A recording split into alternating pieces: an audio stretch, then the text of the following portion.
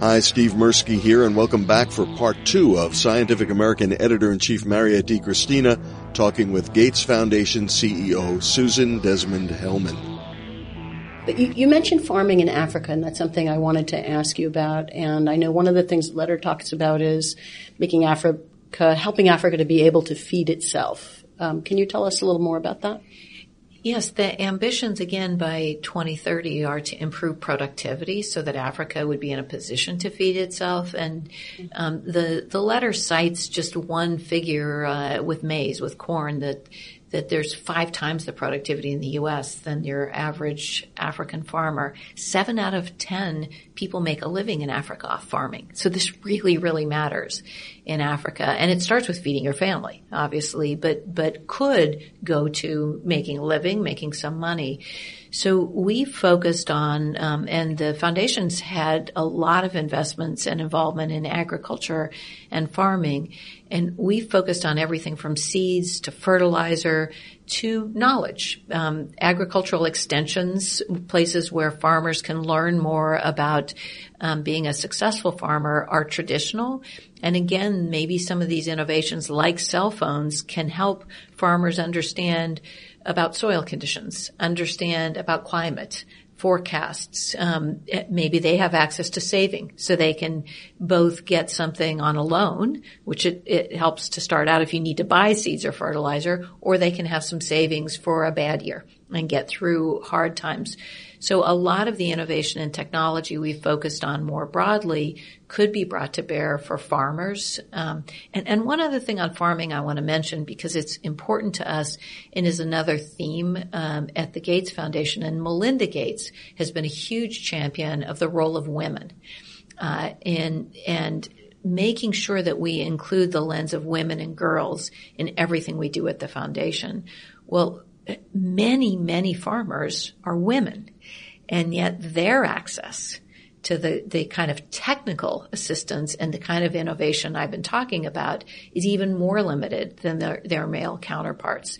So when we think about farming, we also think about the women farmers not only being successful, having highly productive, more productive ability to feed their families or sell their crops, but also to have access to those funds, because it's really clear that the women are more likely to use those funds to send their kids to school or to get the family through a health emergency. I think those are excellent points, and I'm thinking about equity and the deep learning we've discussed, business parties getting involved, knowledge transfer. But one of the things that climate in particular brings up for me, farming in particular brings up for me, is thoughts about climate. I said that backwards. So, I mean, how do you see climate and changes in climate affecting the various things that you're doing, and what can we do about that? Well, climate has been a very serious and important part of this United Nations discussion. I mentioned, in fact, the S in SDGs does stand for Sustainable Development Goals, and so the UN agencies are very much involved in making sure that climate change is a part of our ambitions over the next 15 years. As a foundation, we're deeply concerned about the impact of climate change on farmers. And that's partly why we wanted to make sure that any innovation or tools or approaches that farmers need to manage through climate change are available to those farmers. As a foundation, we haven't made investments that are very specific to climate change, although Bill Gates has a very particular interest in energy. His energy investments have been his own personal investments outside of what the foundation has done. How about disease movement? Have you been looking into that? You know, for instance, if mosquitoes head north again from, in the northern hemisphere or south in the southern, it's things like that. Part of what I think is fundamental to how the Gates Foundation thinks about global health and global development is a better ability to do disease tracking. And so our need to understand how climate change, people migration, tragedies like hurricanes and earthquakes or refugees, which there are many, have an impact on disease is really essential. So we continue to make important investments in disease tracking, and you'll see more of that. Something that we've been involved with recently that today there's news on how the WHO is going to think about disease tracking and pandemics in the future as a result of Ebola, and a beginning of the discussions on lessons learned on Ebola. So Ebola points out many things, but one of the things is how important it is for us globally to have our finger on the pulse of what's going on disease tracking.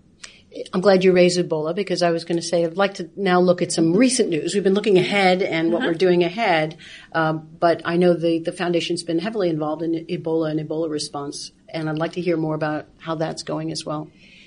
The foundation hasn't been working in West Africa. The 3 West African countries that have been affected haven't been part of the scope because, again, in the bigger world of the globe, we try and be very, very focused on countries. And so we worked a lot in Ethiopia, in Nigeria, and South Africa. But Sierra Leone and Liberia and Guinea weren't areas where we had programs.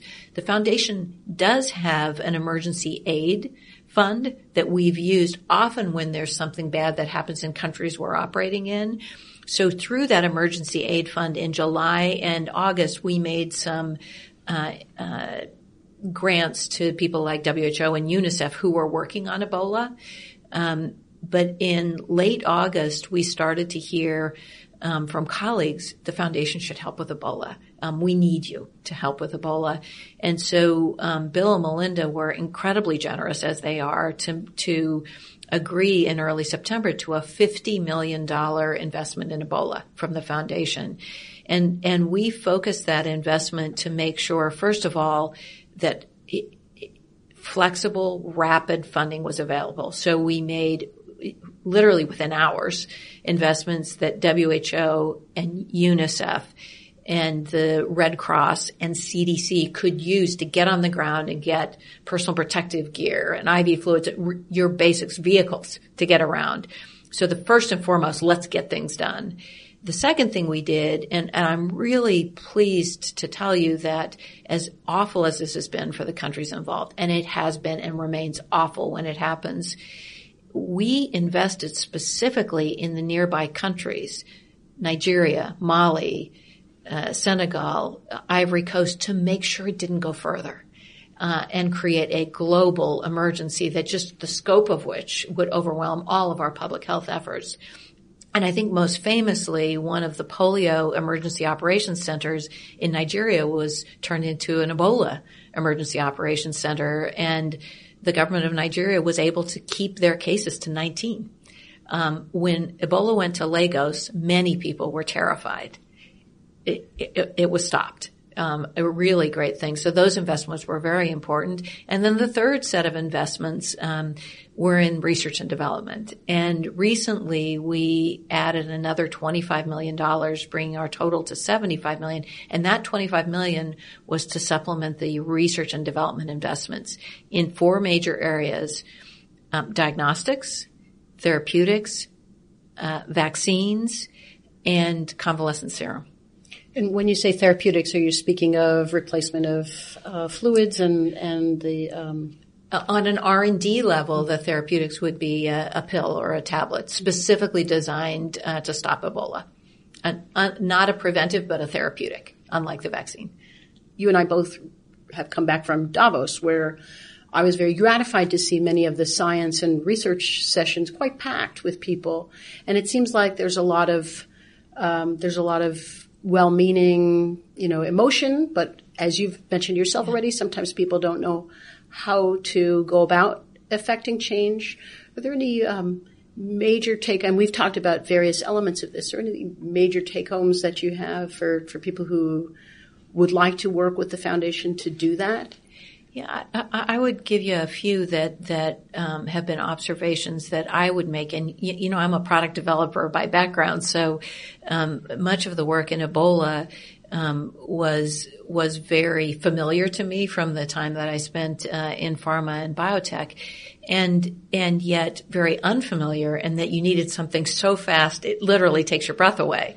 And so I would say the first thing that all of us collectively learned is that people really are willing to collaborate, and people are willing to step up and do their part to say, okay, this is an area where I can make a difference in this area. So having a spectrum of different products and different needs, one of the ways that our foundation can add a lot of value in addition to investments is convening.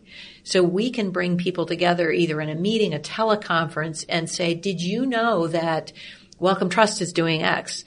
Or the Harvard is doing Y. And so people can learn what others are doing and either collaborate or make sure they're complementary to those efforts. So I think first and foremost, the need for teamwork and collaboration, just like with everything else on Ebola, was very clear. And I think that was actually done reasonably well in the scientific community.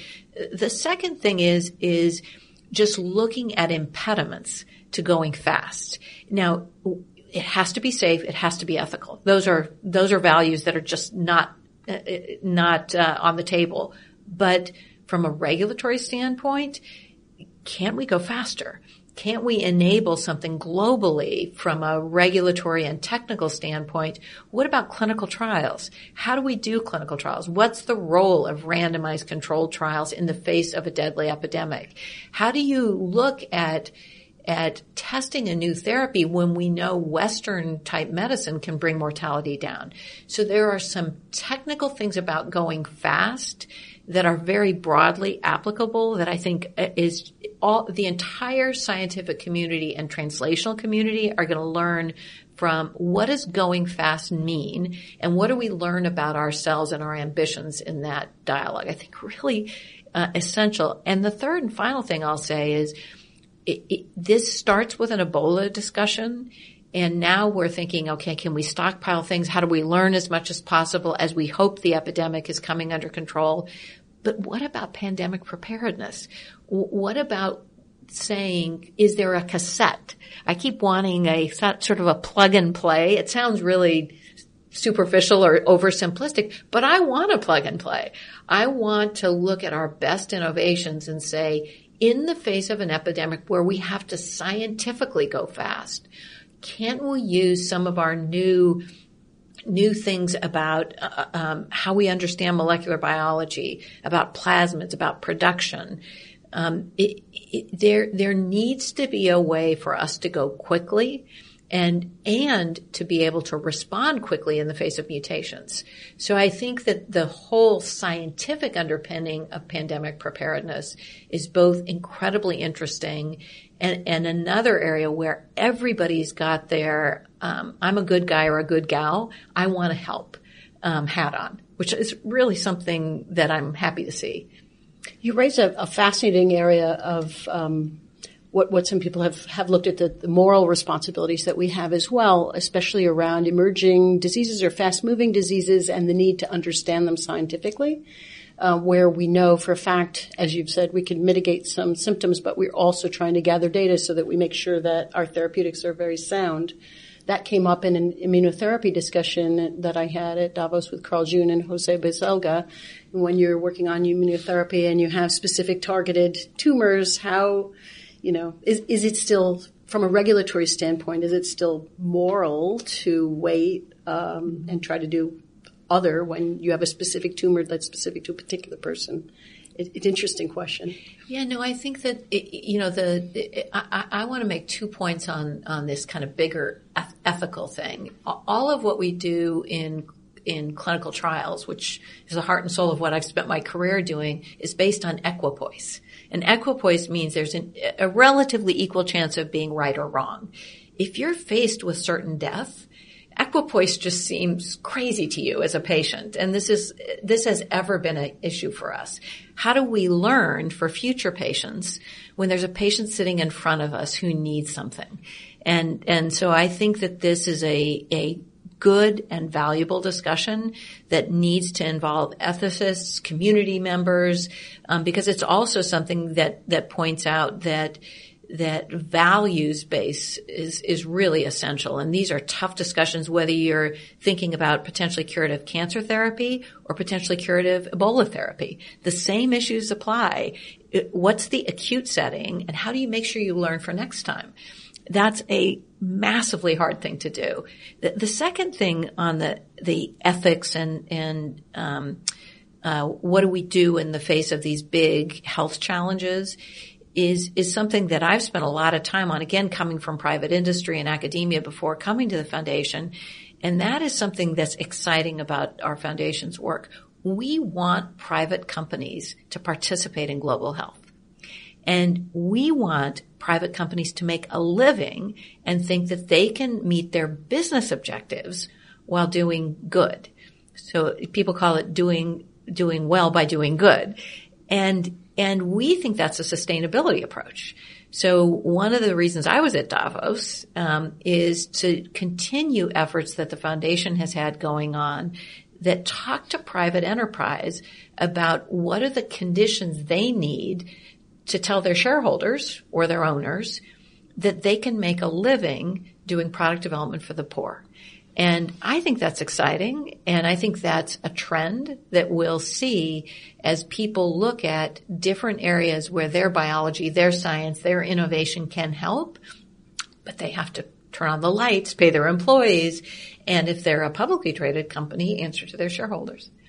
I love what you're saying, because one of the reasons I was at Davos was, as always, with a magazine named Scientific American that has been around since 1845. We're hoping to create more scientific citizens in general. Scientific American is widely translated. And before I finished our interview, a thing I wanted to ask you is about something that's been implicit in everything you and I have just been talking about, but maybe we could make a tiny bit more explicit, which is the need to be evidence-based, the need to look for facts and measurable outcomes to see how well things have done or not done. I just wonder, in closing, if you have any final insights about how we can inspire other people to think along similar lines. Well, as you can tell, I'm really passionate about the work at the Bill and Melinda Gates Foundation. And I had a great job as chancellor at one of the great scientific universities in the world, the University of California, San Francisco. And yet I came to the Gates Foundation because I am so thrilled at something fundamental that Bill and Melinda have brought to thinking about making the world better, and that is accountability, metrics, a lens of return on investment. Lots of people have good intentions. They're just not enough. And so what I love about the foundation, and it can mean that we're embarrassed that we have a big, bold, metric-driven bet and it doesn't pay off. But, good for Bill and Melinda and good for the foundation, because I'm new. I didn't make this up, but I inherited something really beautiful, which is on behalf of the world's poor, the people who are struggling to have a better life. We're going to work to set the bar high and then achieve that. And I think if you do believe in evidence, if you do believe in metrics and science, and if you come from a technical background like I do, that's a beautiful thing, because a big heart and good ambitions is where it starts. But if we're going to execute on the kinds of things we aspire to, and if the globe is, that's not enough. And so I think thinking about bringing that kind of excellence to development, to these areas, is really exciting.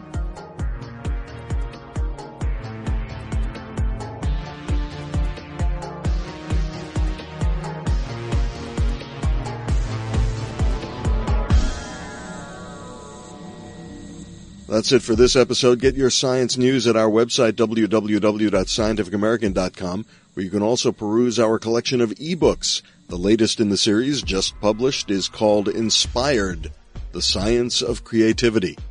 If you or someone you know wants your science news in Spanish, take a look at our new edition, www.scientificamerican.com/Espanol, featuring original pieces as well as translations of pieces first published in English. And follow us on Twitter, where you'll get a tweet whenever a new item hits the website. Our Twitter name is @SciAm. For Scientific American Science Talk, I'm Steve Mirsky. Thanks for clicking on us.